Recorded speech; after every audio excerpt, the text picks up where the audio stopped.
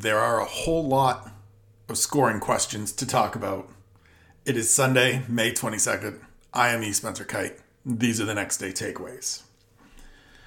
Welcome back, everybody, to the next day takeaways. Want to jump right in to the big topic coming out of Saturday's event at the UFC Apex, and that is scoring and judging and open scoring. A conversation that has been going on for many, many years, a discussion that feels both rightfully nuanced, but also devoid of some of the understanding a lot of the time, in my opinion.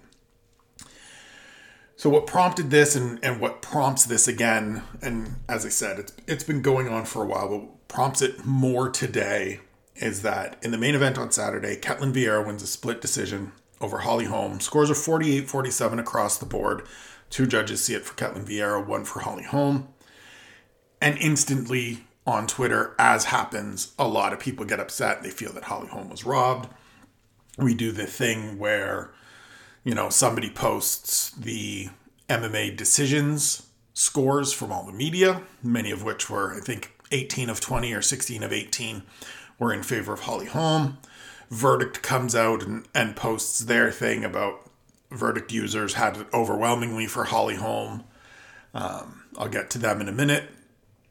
And we have a bunch of people that pop up and want to talk about open scoring and the need for it to be known for these fighters going into these rounds. And imagine if this person knows that and that person knows this, and how's that going to change things? And for me, it's that exhale that you just heard is honestly where it starts. So I'll start with Verdict, which is a phone app. It's a smartphone app. And while I appreciate their desire and their ability to engage the MMA audience and give them an opportunity to click a button at the end of the round to register a score, as I said yesterday in responding to their tweet about the scoring of this fight, this is akin to voting for your favorites on American Idol or The Voice. It means nothing. It's a representation of the popular vote, and that's it.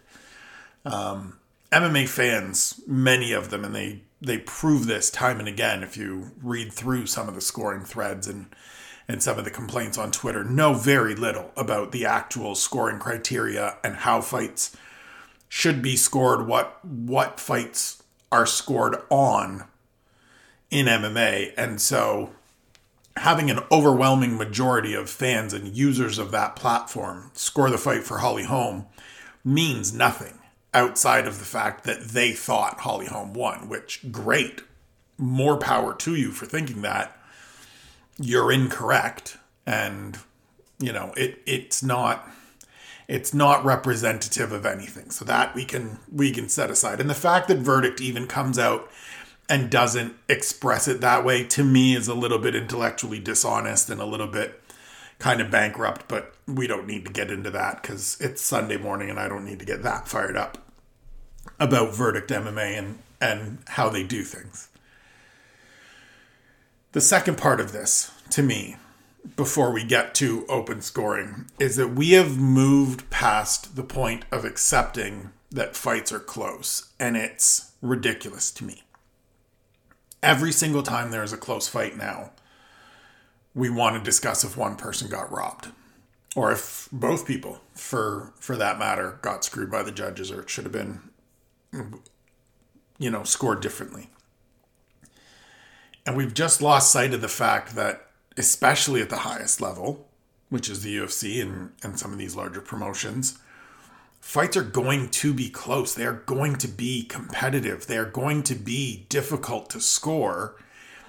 And that doesn't mean there's a problem. Split decisions don't mean that there's a problem with scoring. And fights being 48-47 doesn't mean there's a problem with scoring. It means it was a close fight. And that the three judges sitting around the octagon in different positions, obstructed by different angles, only available to see certain angles throughout the fight, had a different view on a round. And that's really what this came down to. This came down to one round. This came down to I believe the third round being scored for Ketlin Vieira by one judge. Everyone else had it the same way. Like that's how these things work. And we instantly, the minute there's a close fight, get into this conversation about who got screwed and who didn't. And there's so many different things that go into it that nobody making these arguments seems to want to either divulge or discuss. Because a lot of times when people are complaining about somebody getting robbed, it's because they bet on them, or it's because they like them, or they picked them. And it's not because they understand the scoring and there was a grand travesty that happened inside the octagon.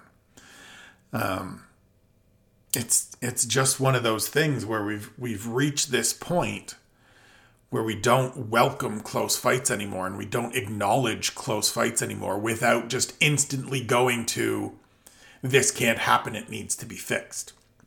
Which brings me to open scoring, which has been a thing that is, been discussed a lot more prominently, I would say, over probably the last year. And for those that don't know, the general gist of open scoring is that at the end of each round, the scores are presented to the athletes themselves, to their corners, so that they know where they're at throughout the fight. And the argument is always, well, stick and ball sports, you always know what the score is, you know where you're at, whatever. And that's all well and good. It's true, yes, of course, basketball, football, hockey, whatever, you know the score. Boxing, you don't. And look, we have controversial scores in boxing as well, and you could argue that maybe boxing needs open scoring.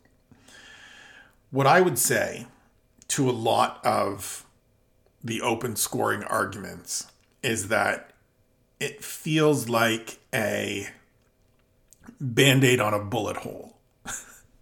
It feels like one of those things that people think this is the fix, when it's not really a fix, it's just a change for change's sake. And what I mean is this. Taking that fight specifically on Saturday night between Ketlin Vieira and Holly Holm. If you're Holly Holm, if you're either of those ladies, actually, if you're either woman, and you don't go into that fifth round understanding that it very likely, and most likely even, is dead even, or at the absolute worst, knowing and acknowledging and accepting that it is a freakishly close fight and I'm going to have to go here in this fifth round to try to win this fight, then I think you're doing yourself a disservice. I think your corner is instructing you incorrectly. I mean, we saw the fire and passion from Andre Pederneiras in Ketlin Vieira's corner, imploring her to do more, to go out and get after it and let go of her hands. And that was from the guy whose fighter ended up winning. And so that, to me, is representative of how these things should be approached and the way we should be addressing some of this and thinking about some of this. Because, yes, you could go through and tell Holly Holm that she won round one, and tell Ketlin Vieira she won round two, and then let them know that in round three, one judge scored it for Ketlin Vieira, and two judges scored it for Holly Holm, and that's where we're at, and things like that. But to me, if you don't know after that 5 minutes, and your corner doesn't tell you after that 5 minutes, or each of those 5 minute increments, that this is a super close fight, and you just got to go out there and fight, what impact is knowing 100% that it's a super close fight gonna have? One of the things that often gets brought up is that if a fighter knows they're down, they're going to go out there and they're going to chase a finish more and know that they have to push. But the opposite side of that coin is true as well. What happens if you're someone in the corner and the scores come back and you feel like you absolutely did enough to win that round and they tell you, nope, it went 10-9 the other way? What happens when that confidence breaks or that focus breaks? And the fighter then is just so pissed off about the score that they can't go out and perform the way that they need to. We often hear about, oh, well, if the person's up 2-0 and they go into the third, they're going to stall. And people advocate for, well, if that's the case, you can take away points. Well, now we're introducing new things to change the dynamic of a fight, that change the way we watch these fights and the way we score these fights and the way these athletes have to conduct themselves in these fights. And it feels like we're doing it just because a lot of people don't understand the scoring criteria and how it is applied, and b, a lot of people just don't like there being close fights anymore and just don't like accepting that sometimes split decisions happen because of very valid reasons and very logical reasons. It feels to me like a lot of people want there to be consensus at all times and no questions at all times. And that's just an unrealistic approach to this. It's an unrealistic desire and want given what we have transpiring. I think the interesting thing to me in looking at even a few of the fights on this card is that there are some instances earlier in the night, the Jun Park Eric Anders fight, the Tabitha Ricci Polyana Viana fight, where you can go through and make a case for those scores going either way. I think you can make an argument for Polyana Viana winning that fight against Tabitha Ricci. I think anybody that says Eric Anders should have won the fight against Jun Park, I'm not necessarily arguing with you. I didn't score it that way myself. Such is life. We all kind of see things differently sometimes. And that's where it comes down to me, the most important things we can do in these areas, in this conversation, is get out and educate ourselves and others to the scoring criteria. As my guy Sean Sheehan says all the time, it is 3.5 pages, people. Go read it. Go find it, track it down. I believe Sean has it pinned at the top of his Twitter feed. He also has a wonderful video explaining the criteria, going through it. It's not long to watch, and it is very useful if you want to go through it. I think we need to be more honest and understanding of the fact that there are close fights and that judges who are sitting cage side see things differently. And the reason that they are positioned in different points on the cage is because everybody needs to see things at different angles, and that's how this fight is contested. Now, if you want to argue to me that there are better ways to do it and we should have more judges and they should be sequestered in the back and soundproof rooms and all of those things, I'm open to having those conversations. 100%. I think we should always be looking for ways to improve functions and elements of this sport, and judging is included in there. But it's not a cure-all. It's not a one-stop fix. I don't think there actually needs to be this grand overhaul to judging in mixed martial arts. And for all the people that say these judges don't know what they're talking about, these judges are actually quite good on a statistical basis. My friends Scott Fontana and Dan Urban at Couchside Judges do a great job tracking these things over the course of the year. I will reach out to them and try to get some of their info from last year that explains and sort of gives you an understanding of where these judges are at in terms of the consensus that they come to and the outlier scores that they have and things like that.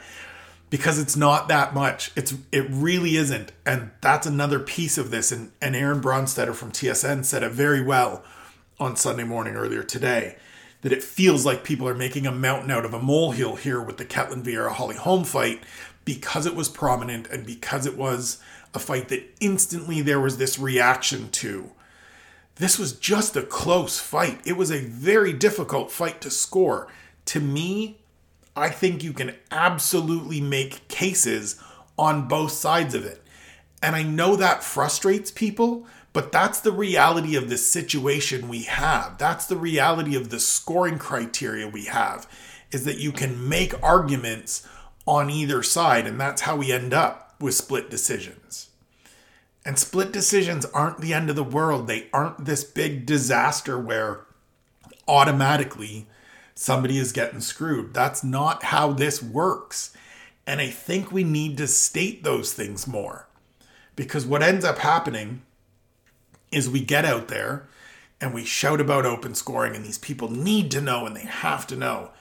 And there's a whole bunch of other parameters and other pieces that come with it that don't get discussed, but we've got to tell them the scores, just gets pushed. And enough people that are prominent figures, enough loud voices in the sport shout about it, that fans then agree and say, well, this absolutely has to happen. And there's not enough going through all the minutiae, going through all the variables, all the implications of open scoring that factor in there. Now, the other thing is, if this is something you really believe, then go and watch Invicta FC every time they hold an event in Kansas. And Shannon Knapp, the head of Invicta, has worked closely with that commission to implement open scoring. Go and track it for the next couple years, or go back through the historical data since they started it and see how much of an impact, see what kind of difference it has made in the outcome of these fights. I would argue, I haven't done that work myself, but I would argue you're probably going to be surprised by how little of an impact it has actually had. How few times there have been fighters that turn out they know they're down 2-0 in a close fight and go out and finish, or fighters who know they're up 2-0 in a fight and go out and stall. I think the idea sounds great in our head because we want to know. We want to understand. But the actual work of understanding and knowing and having a better sense of how these fights are scored and having a greater understanding of what these judges are looking for in these fights is too much for us to do. We just want them to give us their number and tell us who's winning so we can either be happy or sad, angry or mad, or whatever the case may be, rather than going and reading the 3.5 pages, rather than sitting back and actually genuinely watching these fights with the commentary off so that we understand what's happening and try to get ourselves a better understanding of how to score fights and tracking that over time so that we see where we're making mistakes and we see where judges are getting certain scores. We just want the answers. We just want things to be simple and straightforward. And with scoring fights, as much as this is going to piss some people off to hear, it just isn't. It just isn't straightforward. It isn't simple. It is a difficult task to sit there next to the octagon and work around obstructions and try to see everything that lands and then factor in all the stuff that you've been taught in terms of the scoring criteria and come up with that number. There are lots of times where it's easy, right? Lots of fights, really easy, really straightforward. Fighter A clearly won the round. Fighter B clearly won the next one. And away we go. But in these close instances, in these tight fights, it feels like we just want definitive answers and we want consensus. And that is just such a foolish desire, because this is two human beings both chasing after the same thing, both pushing for the same thing.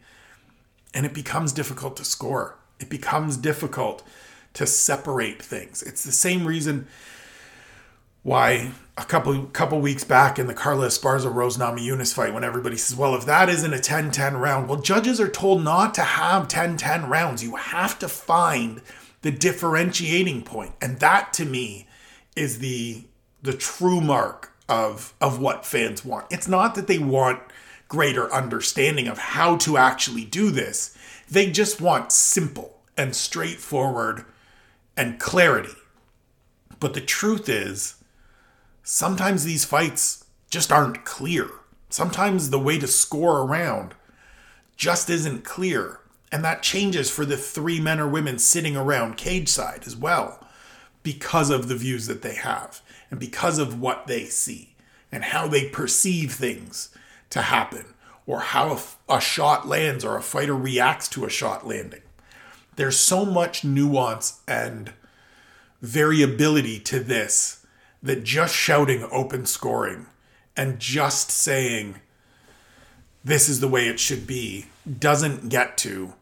That I think if we want to be honest, if we want to really have discussions about this, the first thing that needs to happen is that everybody needs to go and read the 3.5 pages of scoring criteria and fully understand how to score these fights. I would advocate for anybody that is really that passionate and that interested in it to get themselves to a judging seminar. I've taken one. I've passed it. John McCarthy, command, shout out.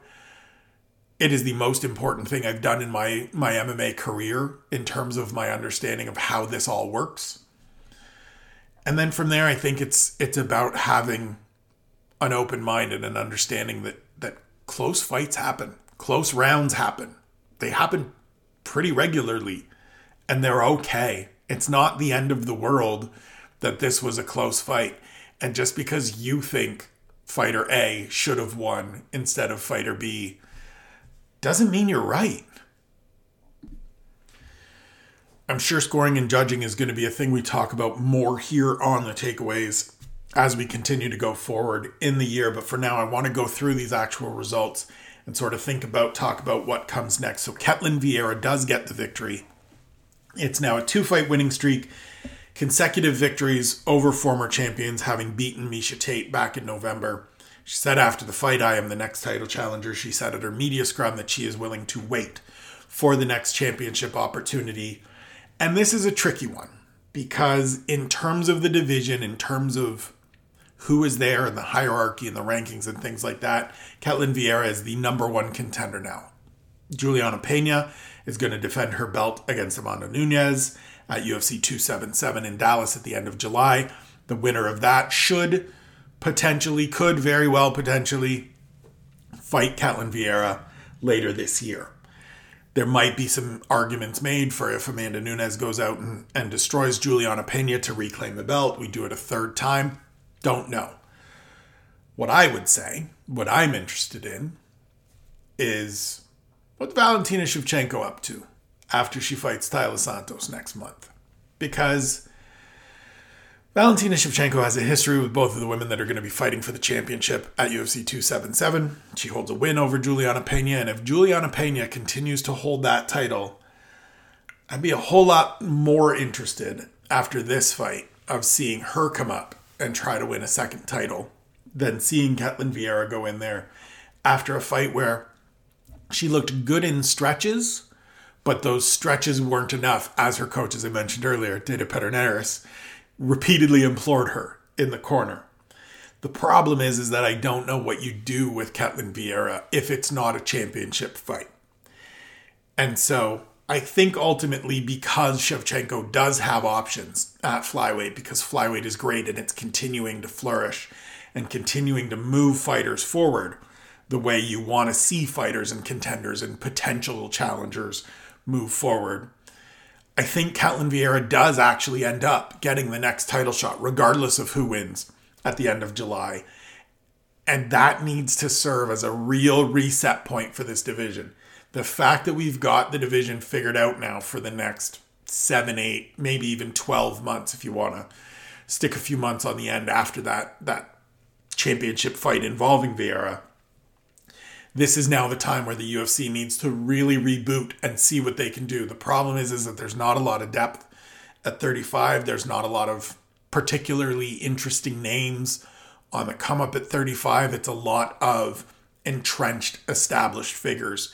And so it's going to be difficult to get somebody new in there that is of interest that hasn't already fought either Pena or Nunes or Vieira or Holm, and kind of move past those results to where you feel good about them being a fresh contender. So it's going to be a lot of work for the UFC matchmakers and for the competitors in the division as well to really go out and make statements and put themselves in a position where previous results maybe don't necessarily matter as much as what I'm doing right now. And so it'll be interesting to see what plays out and how all of that comes together, both for Vieira and at 35 in general. Co-main event, Michel Pereira wins a split decision over Santiago Ponzinibbio, another fight where people made very loud declarative statements about couldn't possibly have been this, couldn't possibly have been that. Close fight, good fight, entertaining fight. I scored it for Pereira. I think it is the right decision. I think he is in a spot now, having won 5 straight, where he needs that next step up in competition. The win over Ponzinibbio is a very good win. It also showed a little bit of some flaws, a little bit of some areas for him to continue to work on in terms of conditioning and pacing and things of that nature that we saw kind of rear their head towards the end of the fight. But 5 straight wins at welterweight is difficult to come by. I say it all the time. Winning 5 straight fights in any division in the UFC is difficult and merits a step forward. We've got a fight coming up at the end of next month between Neil Magny and Shavkat Rakhmonov. I think that's the winner of that is an interesting potential opponent. I saw Sean Brady thrown out there. I don't like that. He beat a guy that was ranked number 6 last time out in Michael Chiesa. So I think he's maybe a little bit further ahead. But somebody in that, let's call it 8 through 14 range, where I think Pereira ends up after these rankings reset on Tuesday, makes a lot of sense for the Brazilian. I know people lament the fact that he's not the crazy wild man anymore, but he has become a better fighter for it. He is a more successful fighter for it, and we saw that on Saturday. He dialed it all the way back. He reined it all the way in. He didn't even try a rolling thunder in this fight because he knew he was in a fight. And he goes out and he guts out a very good win over a very game Santiago Ponzinibbio to continue moving forward, and I think we get him a step up in competition, somebody ranked ahead of him in the welterweight division next time out. Middle bout of the main card, Chidi Njokuani melts Duško Todorovic with an elbow late in the first round. I said it going into this fight. I say it again now. There is no reason to slow play Chidi Njokuani. This isn't a 25-year-old Contender Series grad who needs to garner experience and gain cage time and stuff like that. This is a 33-year-old veteran who has fought some very good competition throughout the course of his career.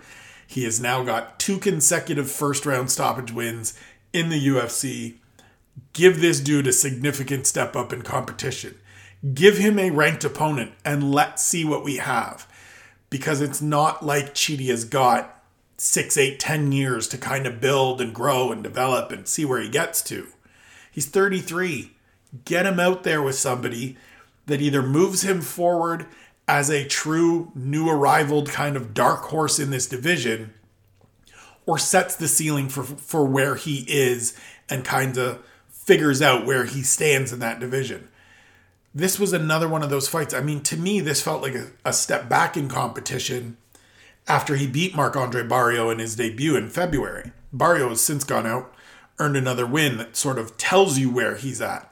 To me, Njokuani is a guy that you get out there with a Chris Jotko, that you get out there with a Brad Tavares, somebody in that range that is maybe just inside the top 15 or just outside of it, and we figure out where he stands. Because through 2 fights, he looks terrific. He's proven that he doesn't need to fight these guys anymore. So let's keep working to set where that ceiling is and figure out if this is somebody that can be an intriguing fighter in this division that always needs new names going forward, or if this is a guy that we need to back off of. Truthfully, as wild as this may seem to some people, get him in there with a Kelvin Gastelum. Get him in there with somebody in that range and just see what's up. Like, let's just figure it out. We keep recycling these same names and these same familiar faces over and over and over.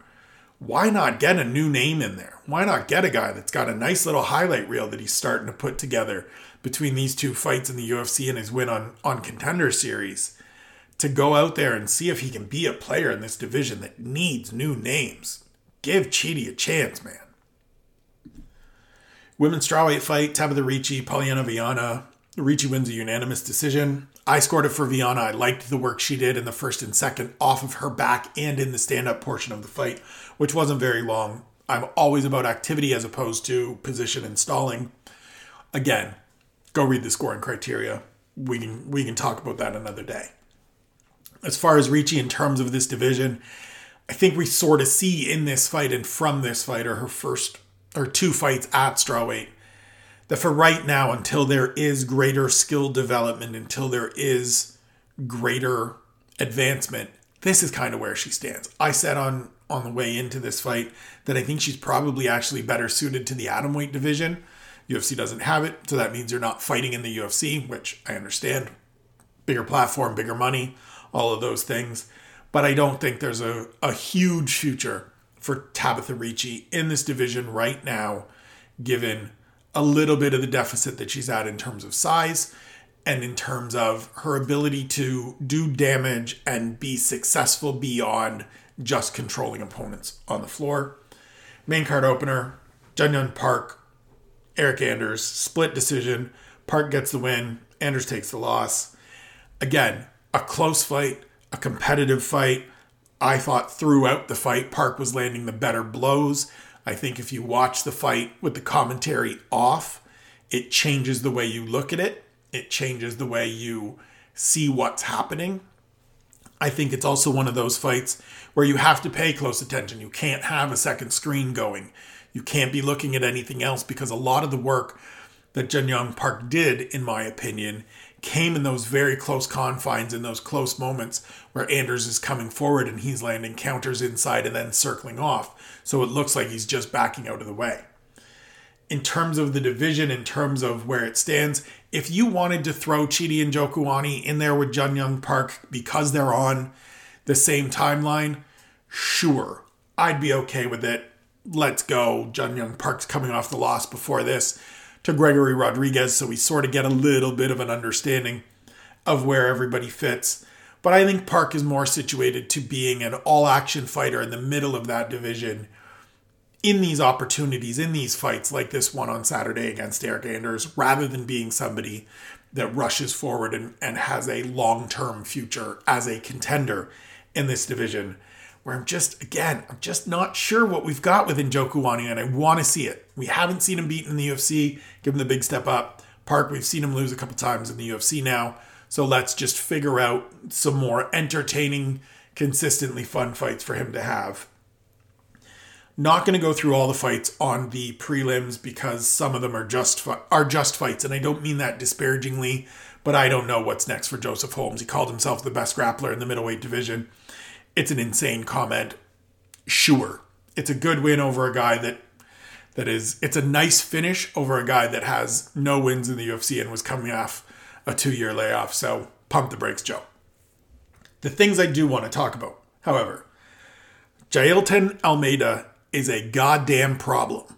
And if everybody in the light heavyweight division didn't get a little bit scared watching him pick all 200 and probably 75 pounds of Parker Porter up in the air and deposit him on the canvas early in that fight, then I don't know what to tell you, man, because this dude is a for real problem. He gets the first round finish by rear naked choke, more of a neck crank.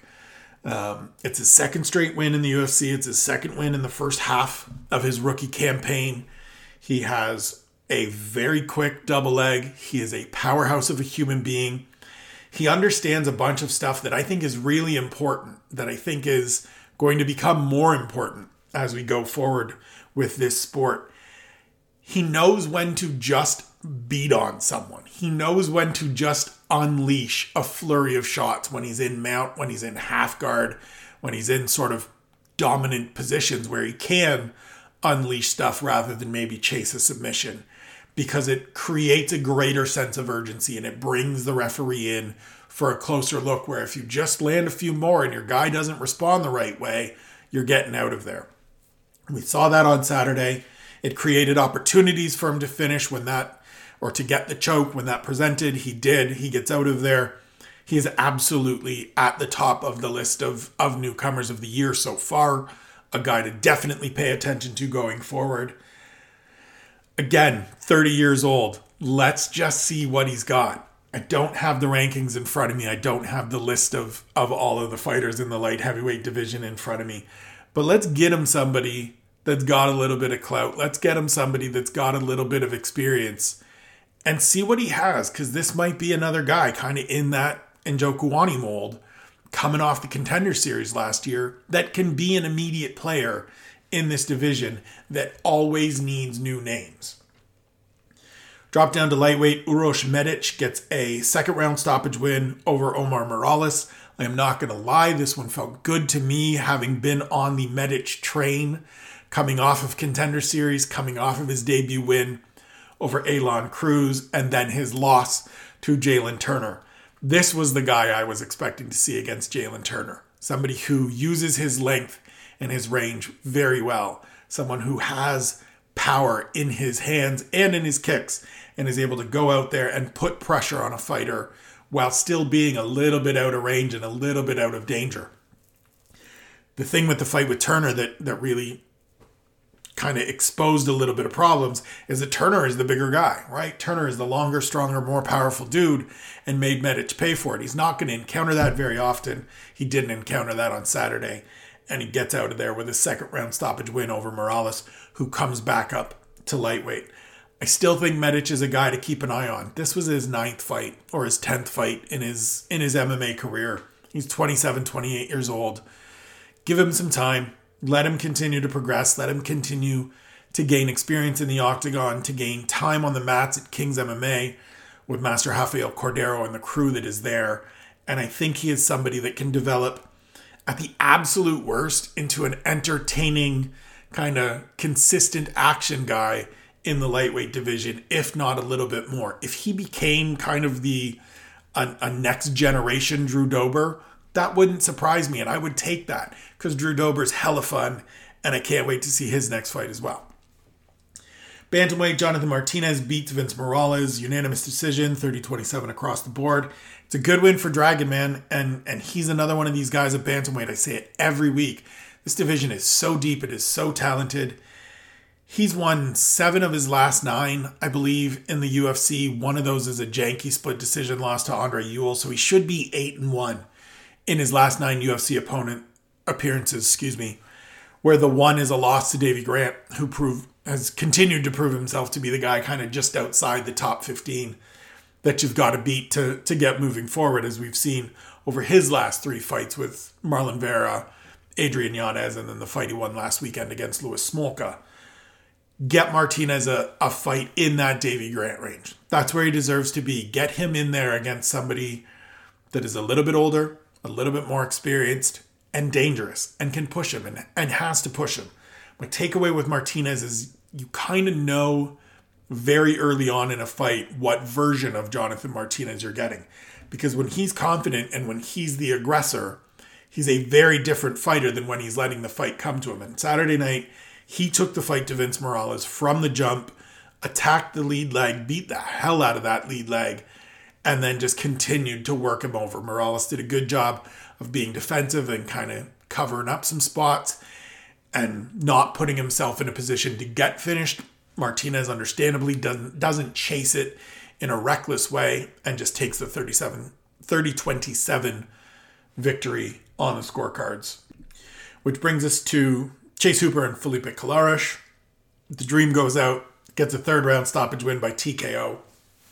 So, a couple of things here. One, it's a good victory for the kid. He's 22 years old. He's now 1 fight to the good in the UFC, 3-2 in his first 5 fights in the UFC. The takeaways for me, especially from this fight, Chase Hooper is already a bit of a problem because of his size and dexterity and flexibility. We saw that in this fight. He's able to wriggle his way out of positions that other fighters can't. He's able to attack from spots that other fighters can't, just because he is long and wiry and flexible and can manipulate his limbs in ways that a lot of other people can't. The flip side of that, or another piece of that, is that so help me God if this kid ever figures out to just be patient and just secure position and make sure you have stuff before you start chasing it, he's going to be a world of problems, because he gets into a lot of positive positions and a lot of advantageous spots where he can attack. And what ended up happening in this fight and in several other fights of his is that he attacks so quickly that he doesn't quite set things up and get himself to a position where it can actually be finished and his opponents are able to get themselves free. That's just an experience thing. That's just a coaching and drilling and practice thing. And it's also a strength thing. It's also just a grown-up thing. So as he continues to get bigger and grow into his frame and learn how to sink his hips a little more and learn how to use shoulder pressure and weight to get a guy to a position where he can actually complete one of the myriad chokes that he's chasing, or actually get somebody to coax them into giving up their back rather than having to chase those back takes or chase those chokes that aren't necessarily going to be there. He's going to be dangerous because he is very good on the ground. All of those things that he has that I said earlier are positives are going to continue to stick with him. We're seeing improvements in the striking. He's doing the right things by going to South Carolina and training with Stephen Thompson and the wrestlers that they bring in to Pitch Black for their work down there. He's got a very good jiu-jitsu background. A legitimate black belt. He knows what he's doing. We saw that. And so I think Chase Hooper is one of those guys that we need to just continue to let him grow. We've seen this, and I saw some comparisons early in fight week talking about these other athletes that started very young and eventually emerged, and I think I wrote about them myself over the course of the week, right? Max Holloway started super young in the UFC and had some moments where you were like, what's this guy going to grow into?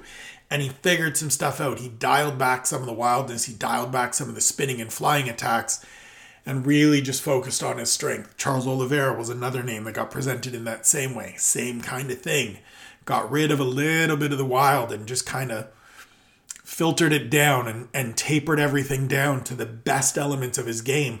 Both of them went on to win UFC gold. I don't know that Chase Hooper necessarily does, but I think we're actually 3, 4, 5 years away from really being able to even entertain that conversation. Let's let him continue to grow, continue to develop, continue to get out there and learn from these experiences and see where he gets to. Because I do think there is, at the very least, he's already a super entertaining fighter. And so let's just see if he can become a super entertaining fighter that's also a contender somewhere down the line. Event kicks off with Sam Hughes getting her second straight win since moving down to Dallas and training with the crew at Fortis MMA. Third round TKO stoppage over Elise Reed. This was a dominant performance from Sam Hughes, who is someone I've been high on from the jump. I got to talk to her early in her career. I think the experience she has as a D1 track athlete is something that for me has always stood out as a reason that I think she can be competitive and have success. If you know me, you know the respect I have for Saif Saud and the crew at Fortis, and so I think that move is great.